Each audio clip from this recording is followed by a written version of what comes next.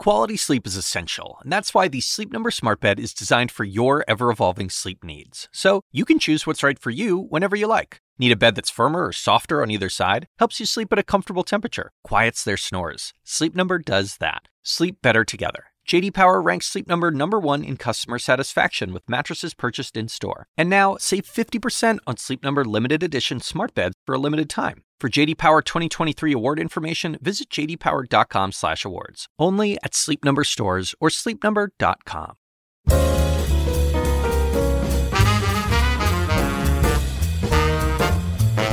And now, from the University of Chicago Institute of Politics and CNN, The Axe Files, with your host, David Axelrod.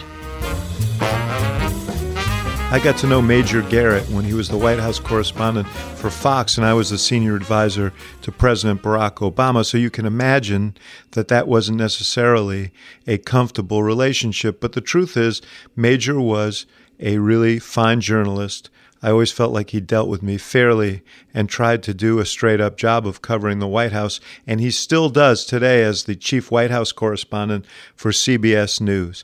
I sat down with Major in Houston, Texas the other day. We had a chance to talk about what it's like to cover the White House in the era of Trump. Major Garrett, good to see you. Great to see you, David. Fellow podcaster. Yes, indeed. It's the wave of the future. It really is. It's shocking to me, actually, that people make the time for podcasts. And it, in a sense, what I really like about it is that we've been told again and again that sort of rat-tat-tat, bite-sized stuff, that's all people can tolerate. I think people are sort of rebelling against that. They are. They are evolving, rebelling, and adapting. And I often tell people what I love so much about my podcast, The Takeout, is it shatters the false compression of television news. Mm-hmm. The false compression of television news is, and you and I lived this life, I would talk to you for 15 minutes on camera. 7 seconds would show up on the air. And I would say to myself, there's 7 minutes of other things that are fascinating, that are really important, that there's no room for. And because the next day comes... I would say that's 15 minutes of my life I'll never get back. Precisely. So many people have said that after meeting me. So podcasts break through all of that, though. Yeah. And people love my show, and I'm sure they love this show because it's the entire conversation. Yeah. Well, conversation is good. So let's start this one by just taking you back to San Diego, where you grew up. Both your folks worked for AT&T. They did. Your mom was an engineer. Yes, without a college education. So, interestingly for my mother, she started as a phone operator, as almost every woman did back in the 50s. Yeah. At that time, becoming pregnant was a fireable offense. So as soon as you were announced to be pregnant, you were fired, and you were not given your job back. Now, my mom went back to work 3 times after all 3 of us were born. I was the 3rd child in our family. So she always got her job back. After me, she stayed. And became adept enough as a phone operator to get attention. She moved up into low-level engineering, and then, slightly in a progressive mentality, AT&T said, you have real promise. We'll send you to our schools in Morristown, New Jersey, near the Bell Labs, where they trained all their engineers. So without a college education, my mother became a long-distance engineer, and when she retired after 42 years, was in charge of every long-distance call from Los Angeles to Arizona. And that is something I will always be proud of. Yeah, that's an admirable story. Yeah, so I grew up with the greatest advantage of anyone my age could have, a mother and a father who walked out the door every day carrying a briefcase each. Mm-hmm. So I was utterly and completely nonchalant about working in a world where women were powerful, strong, and capable.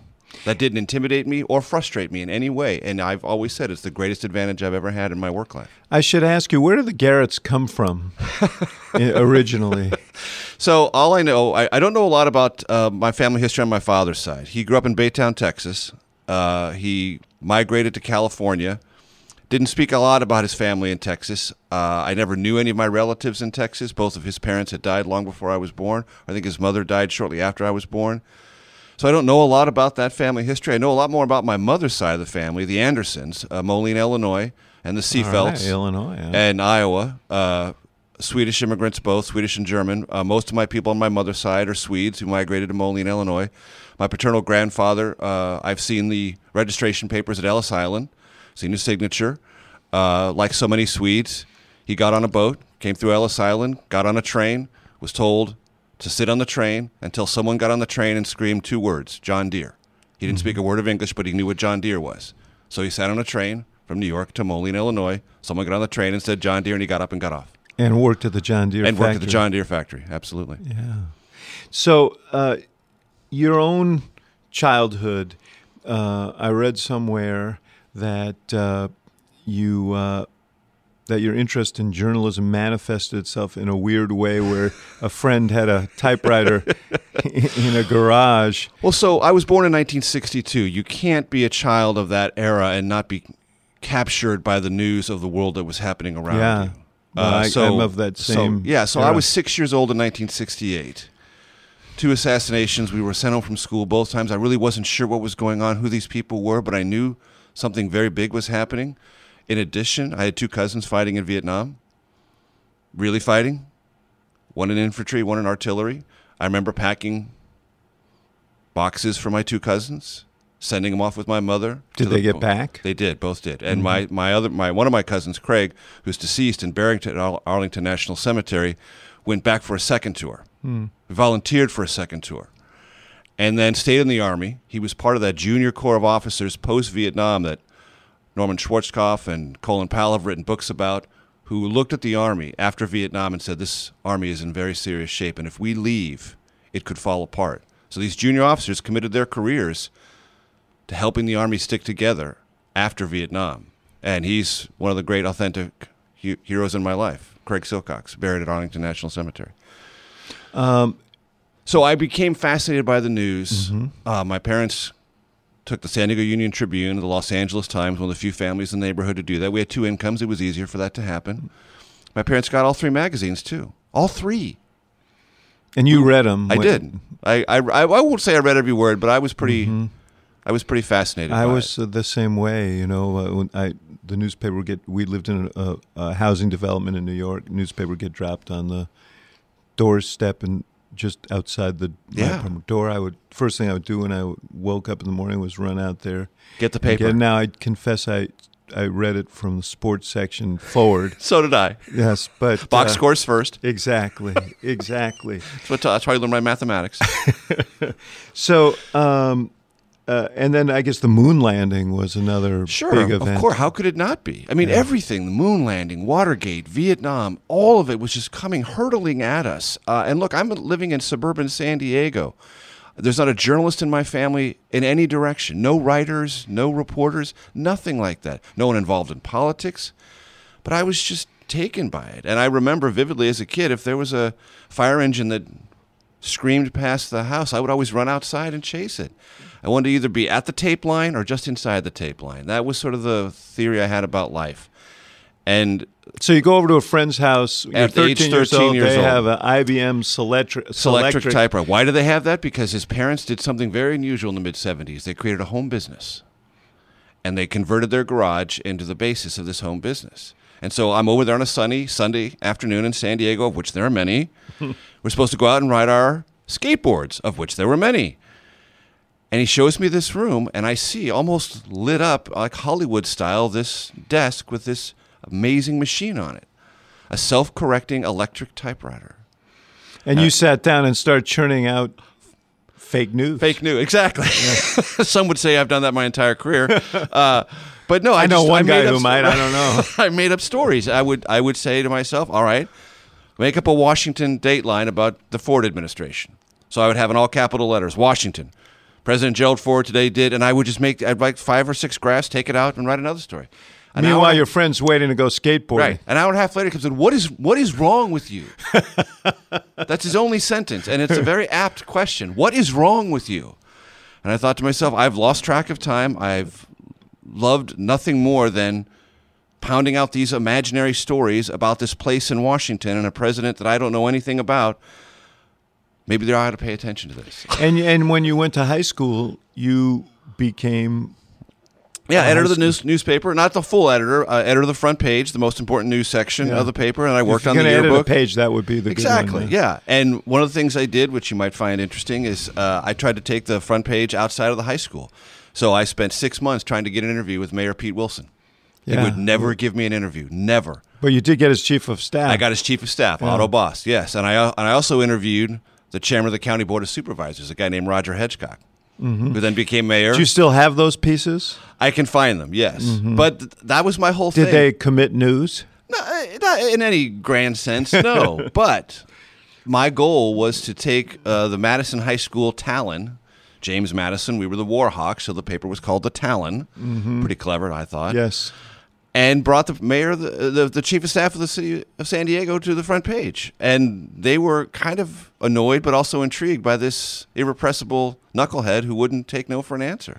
So when irrepressible knuckleheads decide that it's on colleges, you ended up at the University of Missouri because of the journalism Because school. of the journalism school. It was the best decision I ever made in my life, the most important 4 years of my life.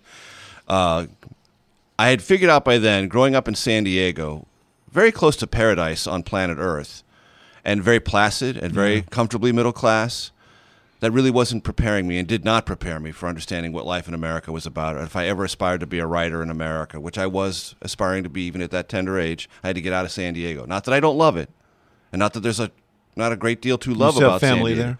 No, I don't. I have a couple of friends. My son is a student at the University of San Diego, and I get back as often as I can. But I knew that was not the place and only the place to build a career as a writer. So I had to get out, and going to the Midwest, going to the University of Missouri, going to that great journalism school. Yeah, first in the world, as we like to say there, first and best. Yeah. Well, working at the University of Chicago, I can grant you that because there is no journalism school at the. But Northwestern would give us a run for the money. They sure would. They would complain about it, but that's their problem. That's their problem, not mine. But so tell me about that experience, because you weren't. You had deficiencies as a reporter, and you had drill sergeant professors who forced you to confront those. Certainly. So it was not my mother's idea that I go so far away from home. My parents had gotten divorced when I was in 10th grade. There was a lot of instability there. It was important for me to... I should ask you, was that... I mean, I went through a similar thing. Yeah, my parents got divorced, and my father had a nervous breakdown. It was very difficult. It was a very tough stretch of time, my junior and senior year in high school. And there was a big part of me that... Were you alone, or did you have siblings? I had siblings, but they're much older. My brother's 5 years older. My sister's 8 years older. So they were out of the house when this was going on. Yeah, it was from... Mom and I had to deal with this ourselves. Yeah, and it was very difficult. And there was a part of me that wanted to get away from that, to strike out on my own and put some distance between myself and that experience. And that was a big part of the pull for the University of Missouri for me, not only the J School, but getting that distance and getting some separation. Yeah. So my mom said, well, sure, you can go this far away from school, but of course you want to be a broadcaster, right? And I said, no, I want to be a newspaper man. She said, well, you're going to be a broadcaster because I want to watch you on television. And she said, and since I'm the finance director of this operation, that's really what I want you to do. So I said, okay, Mom. So I get to school. Were you a good talker back then? Very good talker. Much better talker than writer, and a much better talker than speller. And I'm still a much better talker than I am a speller. But yeah, I competed in speech contests, and I gave the graduation address at elementary school and junior high school. And so I was a very good talker. And that's what my mom wanted to have me do. So when I go to the school at the University of Missouri, I don't work for the student newspaper, the Man-Eater. I work at the student radio station. I become assistant news director. One of the people who reported to me, Elizabeth Vargas. Oh, no kidding. True fact. Not just a fact, but a true fact, as one of my journalism professors used to say. And so I take my first semester of broadcast journalism in the journalism school, and I discover I hate it. I hate everything about it. The false compression, the mechanics, the wires, the lights, how it changes people. The mechanics were probably more difficult. Much more cumbersome and clumsy and heavy. Yeah. Against everyone's advice, and I mean everyone's advice, I quit broadcasting and switch over to newspapering. Well, for 2 years, I had been writing broadcast copy, all capitalized, phonetically spelled radio copy. And the first class I have to take is basic AP-style newspaper writing.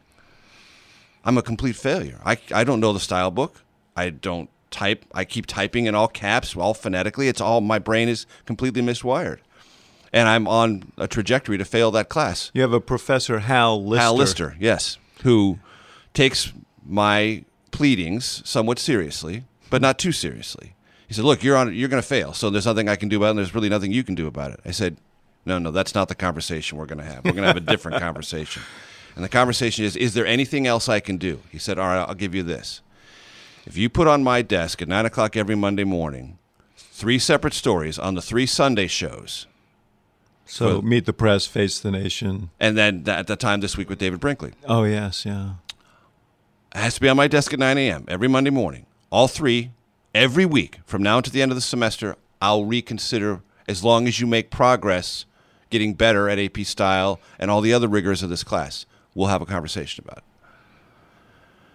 Get to the end of the semester. I've got a solid C. I've now pulled myself out of failing. But I said, Professor Lister, I can't take home a C. If I have a C in a newspaper class, my mom will say the experiment's over, back to broadcasting. I said, you've got to believe in me. You have to take a risk. I've shown you everything I can show you, but you've got to believe that there's some passion this kid has. And this worked, huh? It did. It did. It's like politics.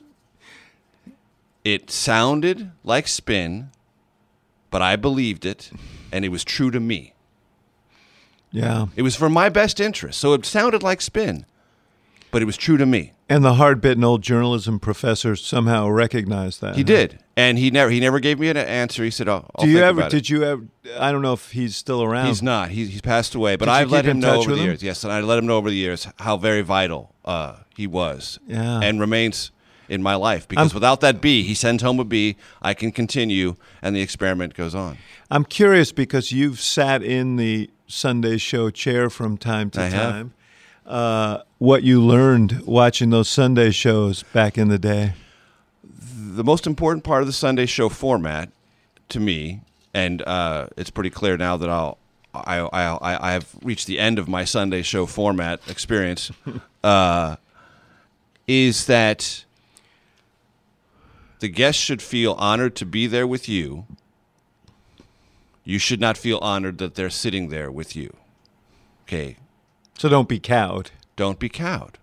But don't be disrespectful, but understand that this is a place where news can and should be made.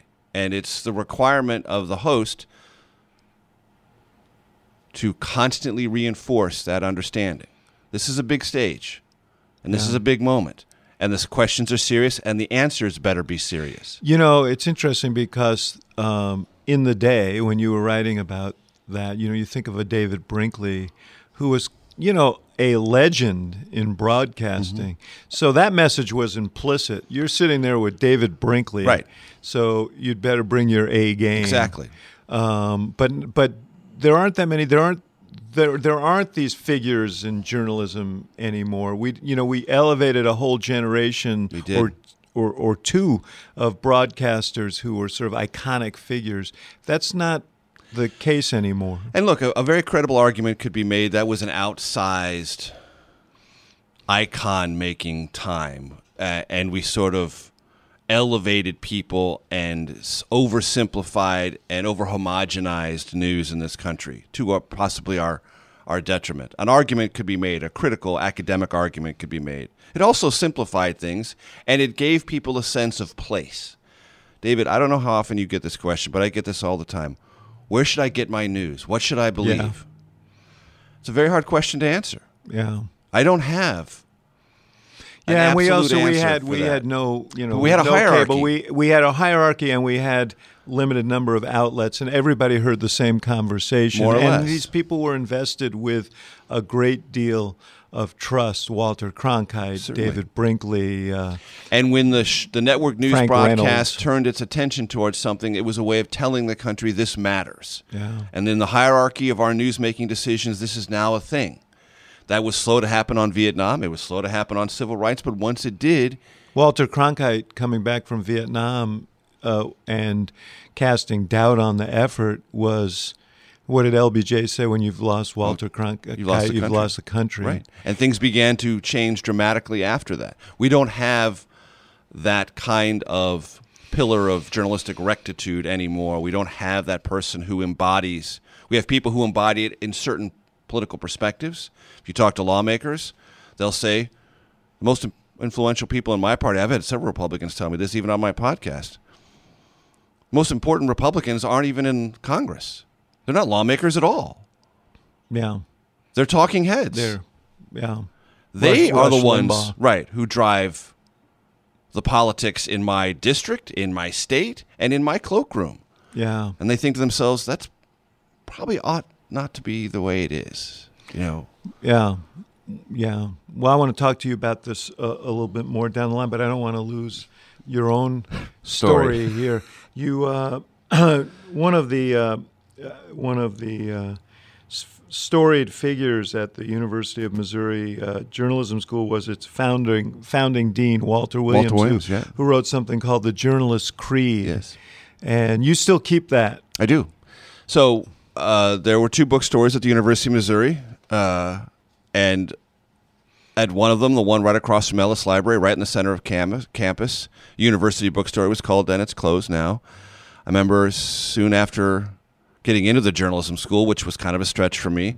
I had a very mixed success my first 2 years in college, so I just eked my way in. You needed a 2.75 GPA, I had a 2.77, and when I say eked, I mean eked down to the second 100th of a grade point average. I said, I'm in. So I need to get a creed. I need to get the creed, so I have it with me. And so, like all stores at that time and still this day, a little semi-fake wood frame. Got the thing, tucked it in there. It's been on my desk everywhere I've worked, every job I've had, my entire career. I'm not going to read the whole thing because it's a stout statement of mission that really lays forth the notion of journalism as a public trust. Yes. But journalism's also a business. I think about this a lot because you know I started in journalism, and I was raised in journalism, and I believe in journalism, and I believe in the journalist's creed. But what we have such fierce competition today. You know, when I started in journalism, there was this hard wall between the newsroom and the business side. Absolutely. And if the business guys came in, the editors would throw them out. Right. But that's long gone now, and now there's this fierce competition for readers, for eyeballs, for tweets, for all of this. And so, you know, how do you reconcile the journalist's creed with the business's need? It is so difficult. It good alliteration. That's really good. Yeah, that's beautifully. Yeah, thank you. Just occurred poetically to me rendered. It just happened right here. The magic just happened right here. As it so often does when I'm in your presence, David. It's the hardest question for the industry to answer, and it has come up with incomplete answers for now going on 2 decades. To give a short history of how community journalism has collapsed as a financial model. Think about it this way. For those of you in the audience old enough to remember classified advertising, that's how you sold your old golf clubs, your old stereo, the begonias, the puppies, whatever. 3 lines of agate type, $15, $20. Every newspaper in every community banked that revenue all the time because it was the only huge source of 35 to 40% for most community newspapers. Right. People ask me all the time, did the internet kill newspapering? No. Craigslist and eBay did. Mm-hmm. And no newspapers adapted at a community level all to this technology. They could have. They might have harnessed that and brought that all in, but they never did. So you ask yourself, what business model can survive within a course of 2 to 3 business years, you lose 35 to 40% of your revenue? Answer 0. They can't function the way they had. Yeah. And you can't get away from the fixed costs of printing presses, trucks, gasoline. 80% of the costs are in producing and delivering exactly. Newspapers. Precisely. And when you lose that revenue source, you lose reporters, you lose editors, you lose a sense of mission, you lose ambition, and you lose the psychology of the idea of a resource for a community. Yeah.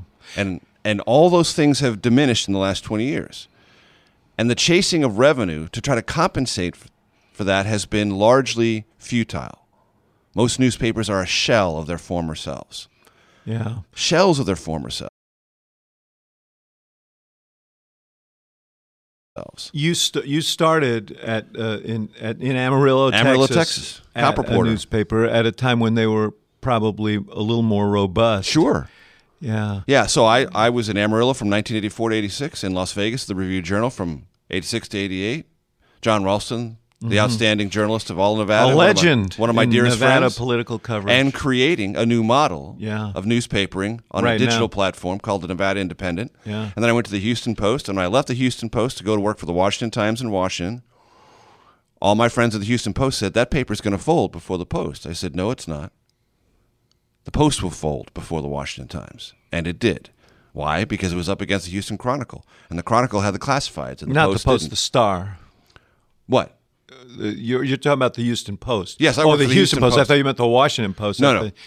Yeah, the Houston Yeah. Post was going to fold before the Washington Times, and it did. Let me back you up a second. Amarillo, your first job.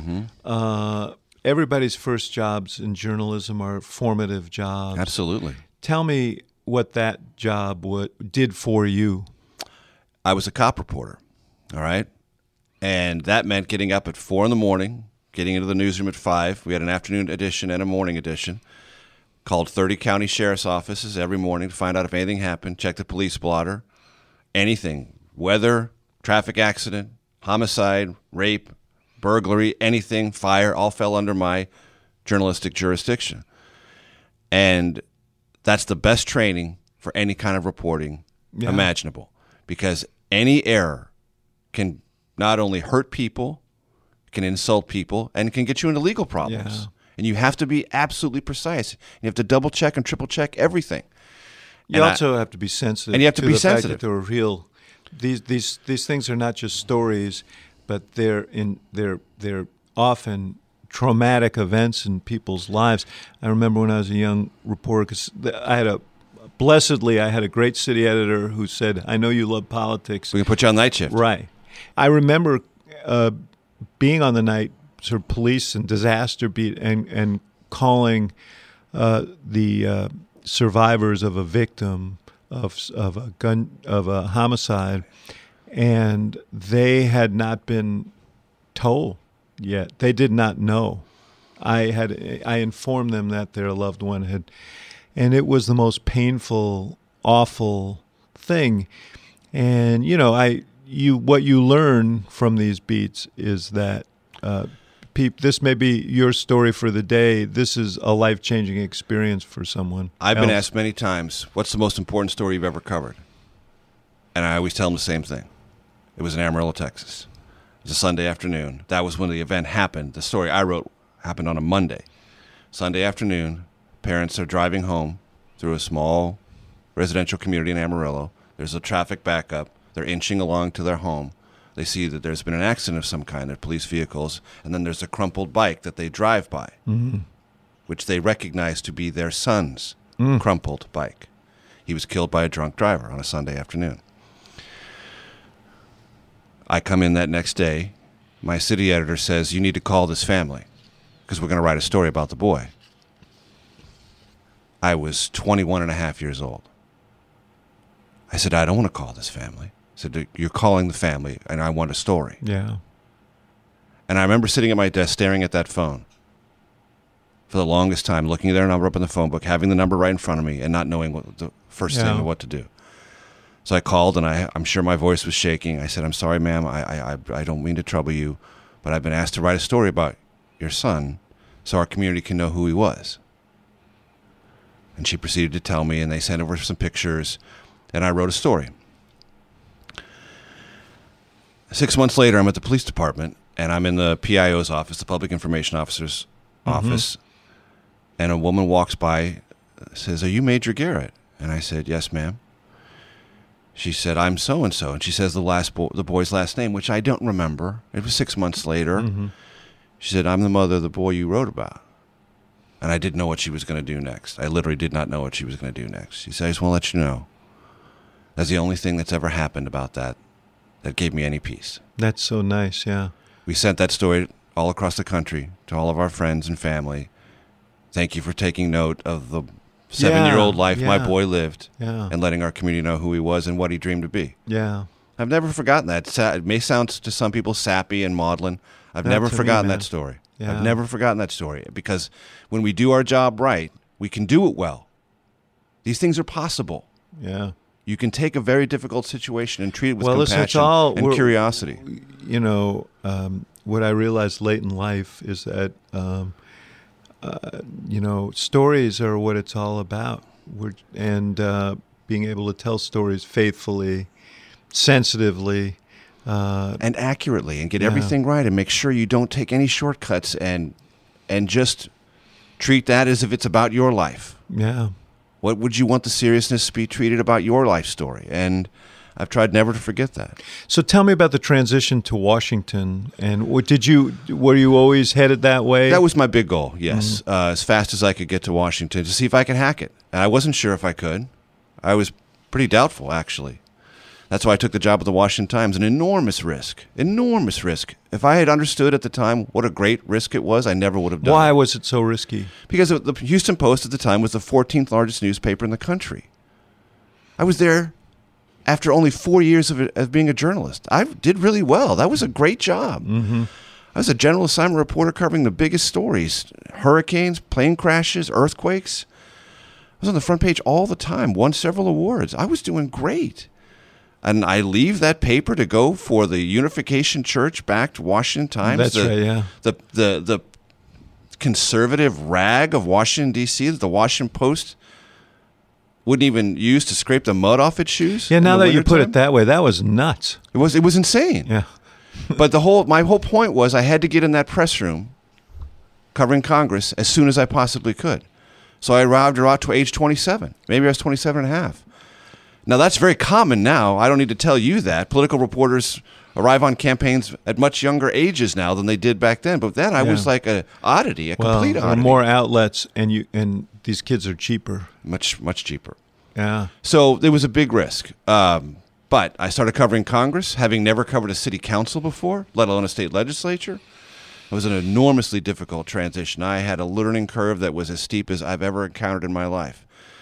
Did that through the 94 election cycle, but got to know the politics of House and Senate races pretty well. You were there at a momentous time, because right through the Gingrich Revolution. Everything. Yeah, which I wrote a book about, looking back on it 10 years later, called The Enduring Revolution. One of the better books, I would argue, about that period of time.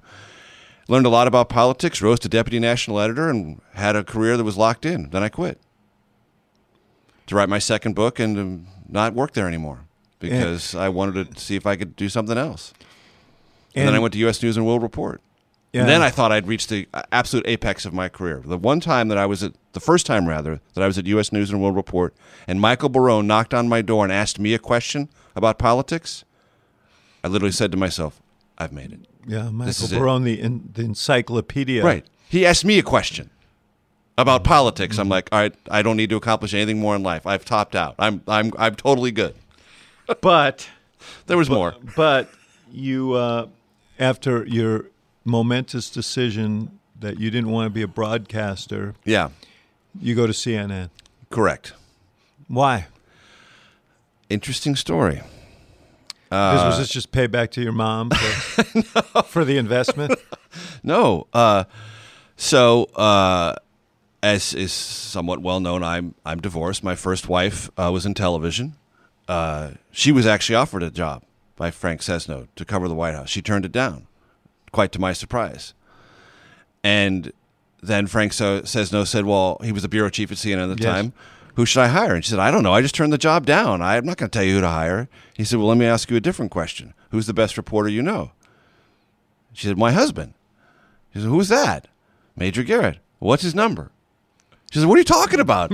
He goes, look, I'm out of options. I'm going to find someone for this job, and if you don't want it, I'm going to call him. And he did. And that's how I got into television. Just like that. Just like that. It was like the most colossal accident. I wasn't participating. I mean, I wasn't agitating. I wasn't advertising myself as a future television reporter. I was completely content with my life at U.S. News and World Report at that time, late 1999. But it's also going from print to television is a leap. Yeah, a huge leap. And if I had to watch those live shots now, I might go to the UN and allege a human rights violation. Although you were there at the White House at last year, the Clinton administration. time. Yeah, and then I covered the first year and a half of the Bush administration. Including 9/11. I was with him in Sarasota. I was with him on that fateful morning, the day none of us will ever forget. I sat down with David Gregory recently, and he was recounting that. We were what are both your there. recollections of that day? Well, we all have recollections of what we saw and how we couldn't believe what we saw. That's all very similar. The thing I've never forgotten and never will forget about that, David, is the understanding that for those terrifying moments after both airliners struck the Twin Towers, the vast pyramid of information that a president possesses was collapsed. And essentially, for a few moments, the President of the United States and everyone else knew just about the same number of things. I've never lived through that experience before. I've never lived it since.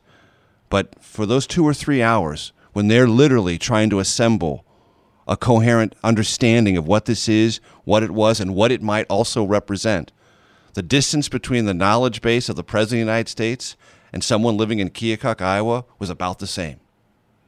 Because I went to people and I said, what is happening? What are we doing? What is going on? And they looked back to me with a kind of resolute but nevertheless blank stare, because they didn't know. Yeah. And the dimensions of it seemed at simultaneously manifestly and measurably and visibly horrible, but also incalculable. No one knew if there how many jets? What other targets? What other places? Is this Islamic induced or motivated terrorism? Is it something else? Is it nation state? In those terrifying hours, anything seemed possible. And I remember being live on the air, and I was getting in my ear as a correspondent for CNN. The State Department had blown up. There was a huge explosion in the middle of the National Mall. It turned out neither one of those things were true. But in those moments, it sounded like it could be true. So you didn't know, and they didn't know how widespread and pervasive this was. No. And as someone who's been in a White House that has had to endure crises that come in, there is that moment where your knees are buckling, but you've got to solidify them. You've got to put your knees beneath you and lock them in place so you can walk. It takes time. And it took them a full day, if not more, to lock their knees and be able to walk. Was there a pool that went with him? Yes. So I was not in the pool that day. I was in the other classroom, the hold, while he was in there reading the children's book. So I didn't see the look on his face. I didn't see when Andy Card, his chief of staff, came in and told him what had happened. Right. Yeah. Yeah. How did that change the White House? How did that change the White House press corps? I mean, the Bush presidency was sort of meandering along, right? Before that, it's before that. The most important thing that this White House that White House had been focused on, people forget this, was stem cell. Mm-hmm. What was the regulatory policy going to be on stem cells? And the White House wrapped itself around the axle for 6 weeks on stem cell policy. And then there was this big address that George W. Bush gave from the ranch about how he came down on it and how they all thought they'd perfectly threaded the difficult political needle. No Child Left Behind had been working through the process. There'd been some economic stuff, but it was kind of not really moving anywhere rapidly, and it didn't seem to have a force of idea or numbers purpose. Weren't particularly good. And I will tell you, David, I've mentioned this before. After the recount, I think whenever you cover the American presidency and you're ever in the presence of the president, you always have to worry about the worst possible thing happening, because the American president is always a target. Right. You can't ever take that out of your mind if you're a reporter. You just can't. Right, which is why you have protective pools. Right, which is why we're always there.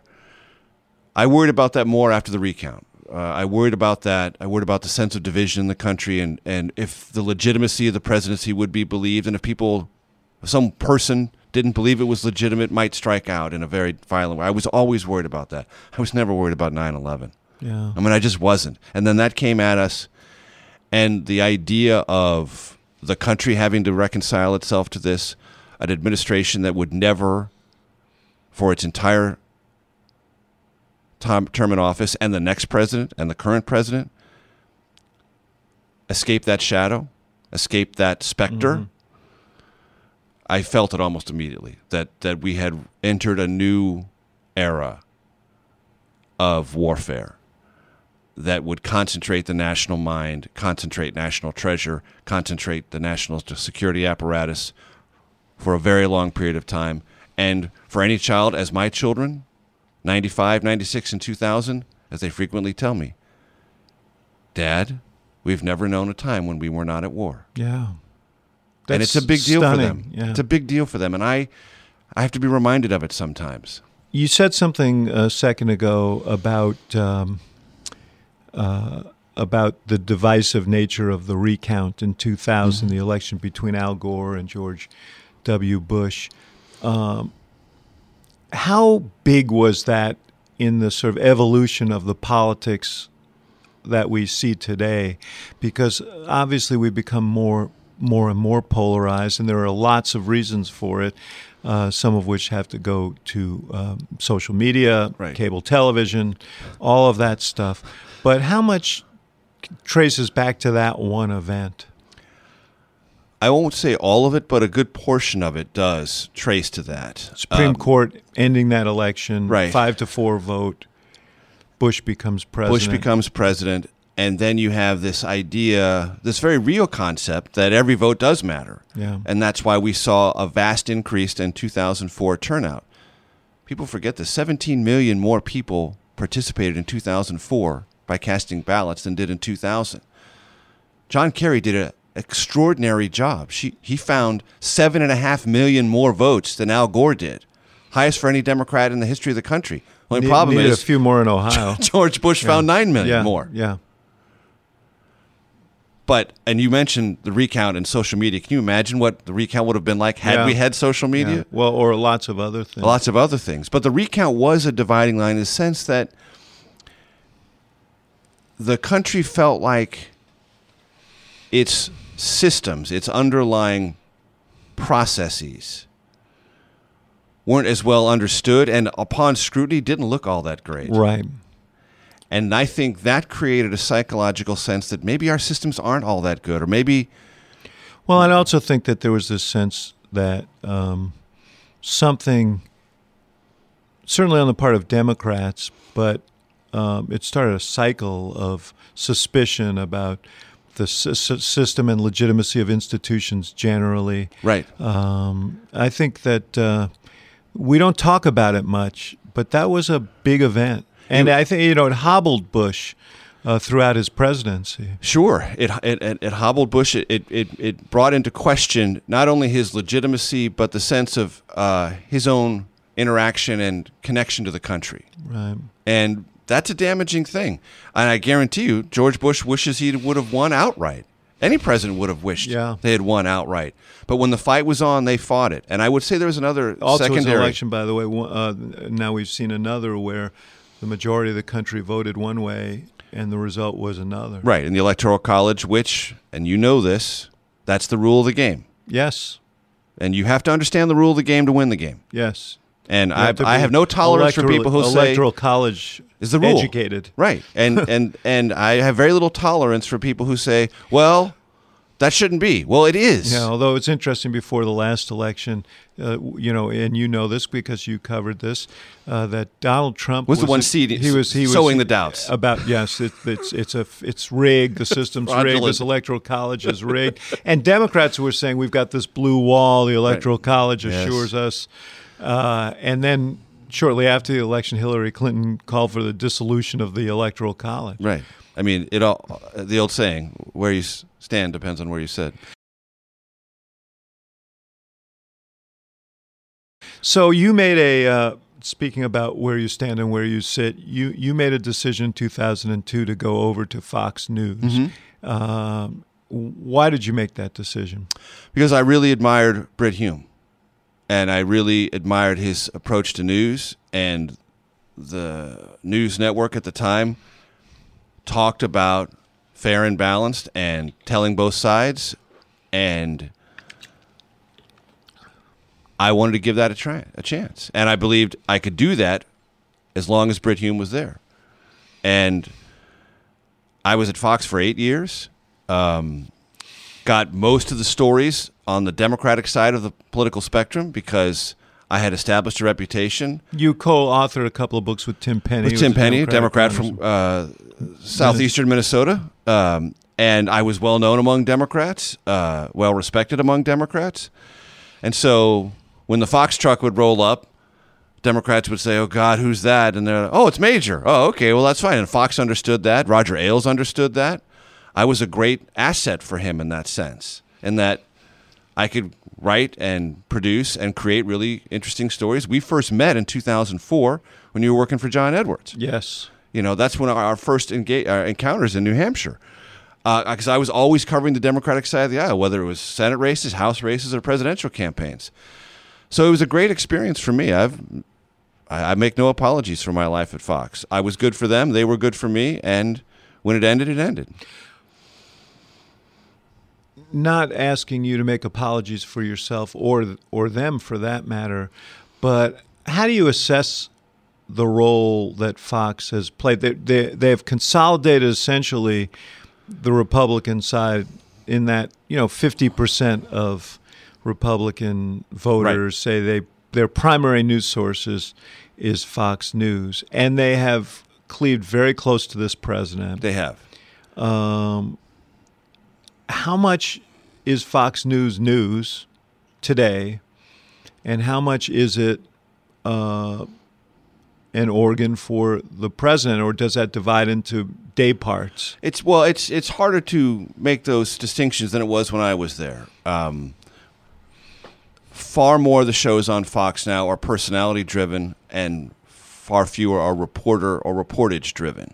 There was a better balance of that. There was a better distribution of reporters and reportage as opposed to opinion and personality when I was at Fox. That has shifted. That ratio has shifted much more visibly to personality-driven and editorial content-driven at Fox.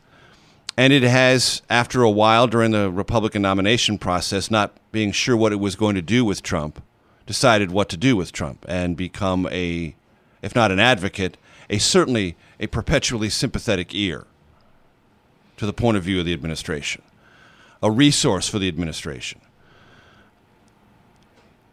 Most of the people I see who speak for this administration, I only see one place, Fox. Right. So I have to watch it relentlessly because that's the only place they show up. Though we make repeated requests for interviews, as does NBC, as does ABC, as does CNN, as does MSNBC, but Fox gets the figures. So I don't really think anyone needs me to sort of describe the Fox role in the ecosystem around the Trump White House. It's pretty clear. It's as clear as can possibly be. The president's Twitter account reinforces that. Where he shows up for phoners reinforces that. Where administration most officials presidents show up. started their morning with their intelligence briefing. He starts it with Fox. He starts with Fox and Friends, right? And so that's all very, very clear. And it is a reality for Republicans. It's a reality for the Trump administration. There are counter realities, and we're seeing them manifest themselves in elections across the country, special elections, the governor's election in Virginia, where there's a reaction. And one of the things in the media environment is there are actions and counter reactions. Right. But we talked earlier about the time when we had a national conversation. Right. Now we have these virtual reality silos where you really get one side of the story, and you don't invite other points of view. And in other words, you have your opinions affirmed instead of informed. Not only that, you get that through whatever you're watching on television, and because the algorithms are created this way, your social media feeds do exactly the same thing. Even if you're not watching cable news, Right. you are being fed because the algorithms want to please you. If you're involved in consuming political news, the algorithms will send you things that more match your likes and retweets, so you create your own silo, and the algorithm builds the silo even higher for you. Yeah. And what I tell people when I'm asked about this, I say, look, I can't tell you what to do or what to read or how to read, but I can give you one piece of advice. If from the time you wake up to the time you go to sleep at night, everything you've consumed in terms of news, whether it's on your social media feeds or what you read or what you watch, leaves you feeling completely satisfied, utterly reinforced, and completely content, you're doing it wrong. Yeah. You're doing it flat wrong. Yeah. You are only baking in your own perspective of the world, and the world is changing. And the world, as it changes, needs you to change along with it to be the most productive, involved, engaged citizen you can be. If you care about that, since you're consuming political news, in theory you do care about that. But that's work. It's work. Yeah. Yeah. As the candidate you worked for used to say, you've got to get out of your comfort zone. Yeah. You know, we talked earlier about the competition between journalism as a trust and the business. I mean, this is a good business model for Fox. You know, appealing to progressives is a good business model for MSNBC. So the incentives are very much aligned with pursuing those kinds of agendas. Yes. And the problem I have with that is, and I noticed this even when I was at CNN, the crowding out of reporters and the crowding in of people who just talk, who have a certain or even a vaguely informed analytical perspective. Yeah. We don't even put professors on who actually have decent research and bodies of knowledge because they're not exciting enough. They're not pugilistic enough. So we have all these phony fights and all this trumped up, forgive me, argumentation, and reporters find themselves watching people talk about what they were only allowed to report for a minute and a half, in which they have 30 minutes of reporting they could offer of their own legitimate reported perspective. But no, we hand that over to semi-informed analysts because that's somewhat easier or more convenient or more watchable television. I would actually much prefer, and I have hazard a guess that our audience would prefer, more informed, long-form critical journalism that tells them things on an ongoing basis. But those trend lines have long since moved my theoretical notions of what ought to be or should be or would be profitable programming. Why did you leave Fox? I'd been on cable news for 10 years, averaging on a given day 20 live shots a day. That treadmill had run me out. And as you well recall... So nothing about the... Well, as you recall, I'd gone through a very stressful period covering the Obama White House. For a period of time, my network was assailed by the White House as a propaganda arm of the Republican Party.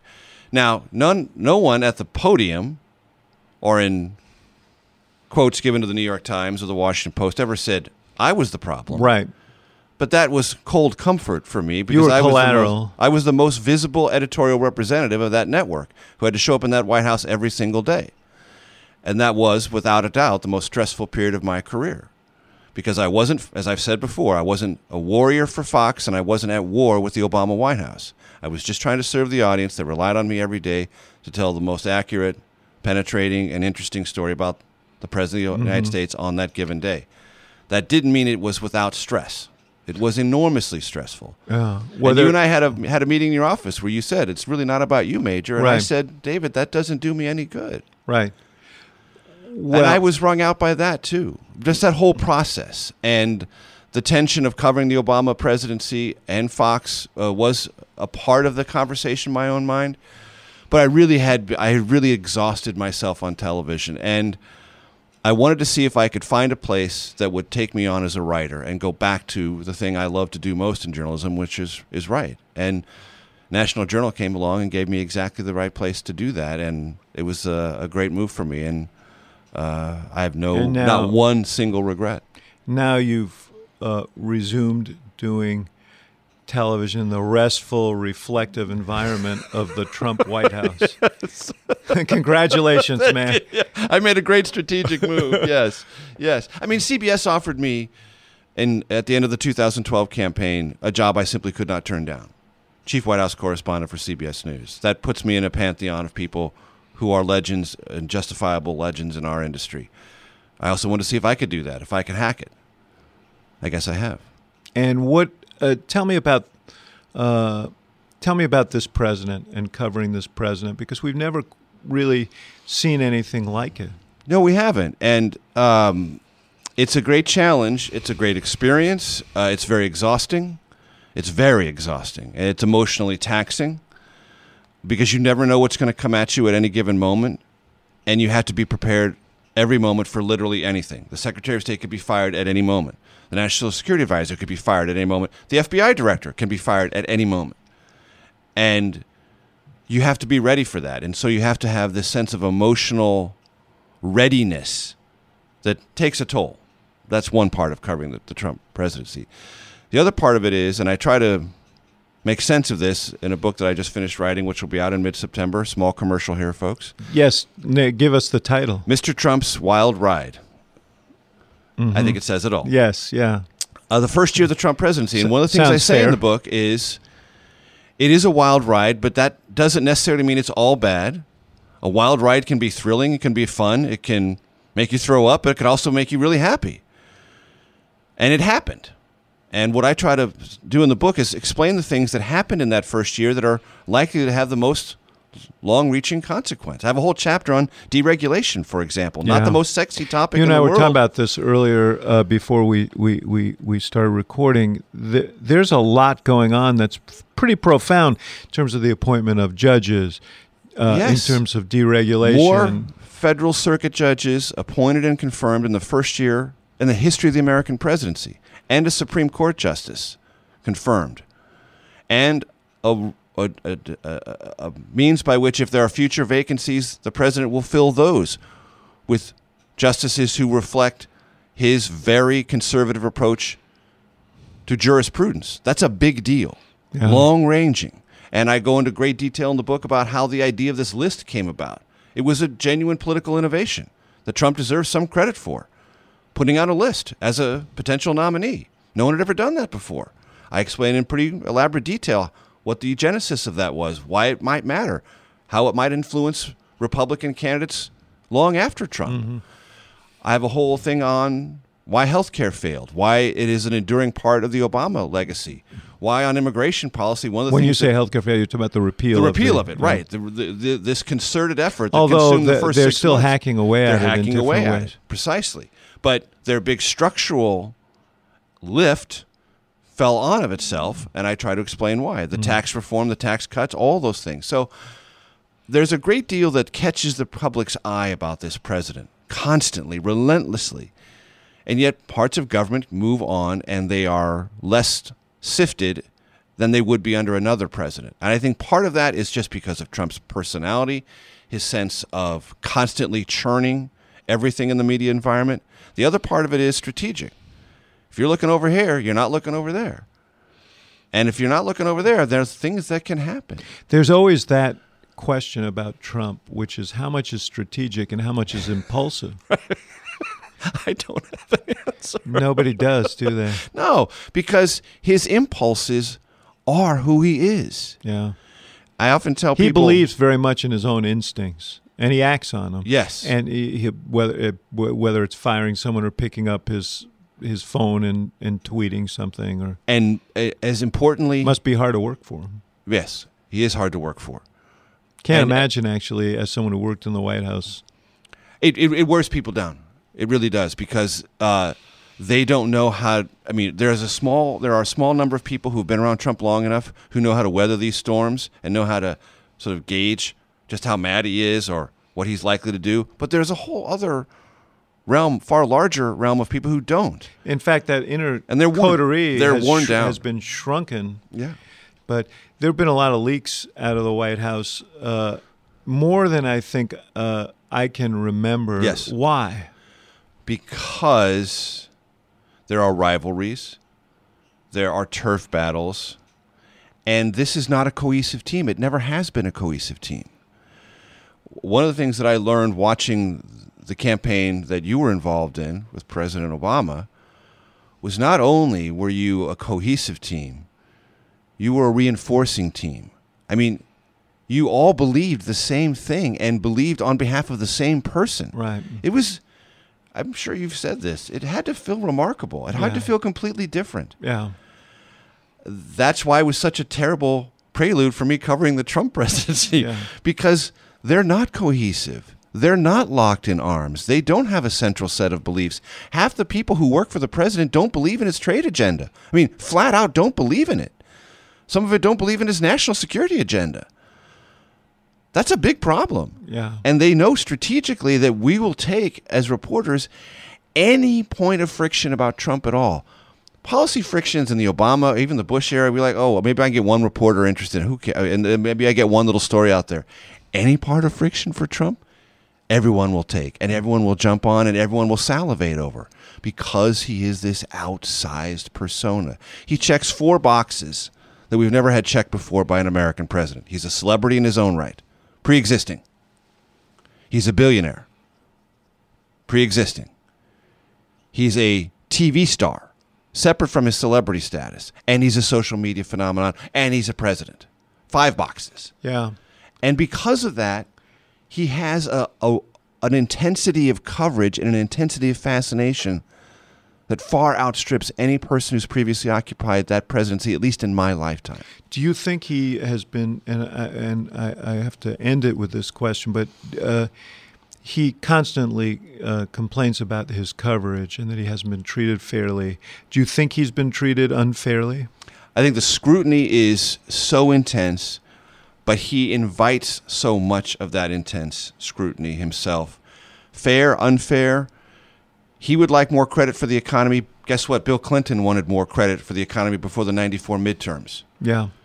George Bush wanted more credit going into the 2004 re-election with John Kerry, which was very difficult for not being a terrorist attack. Well, I think there are plenty of people around Obama who President would Obama say he wanted did a more lot of credit. heavy lifting to get us to the point where he could hand off a growing economy. A growing and stabilized economy. Right. Absolutely. President Obama would like more credit for that. Right. No American president I've ever covered believed they received sufficiently nuanced credit for all the things that they accomplished. The presidency is sort of like that. You're thinking about all the fires you're putting out and problems you're solving.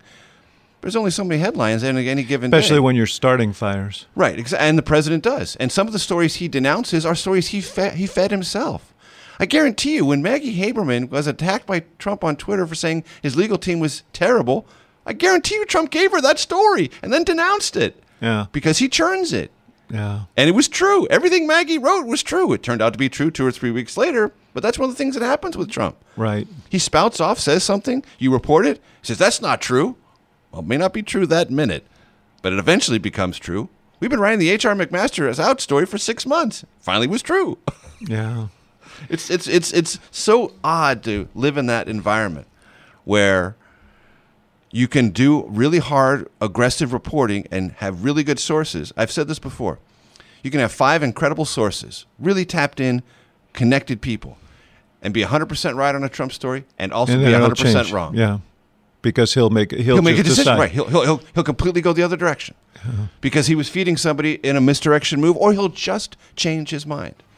Well, Major Garrett, the wild ride continues. Indeed it does. Good to be with you. Thank you, David. Thank you for listening to The Axe Files, part of the CNN Podcast Network. For more episodes of The Axe Files, visit cnn.com/podcast and subscribe on iTunes, Stitcher, or your favorite app. And for more programming from the University of Chicago Institute of Politics, visit politics.uchicago.edu.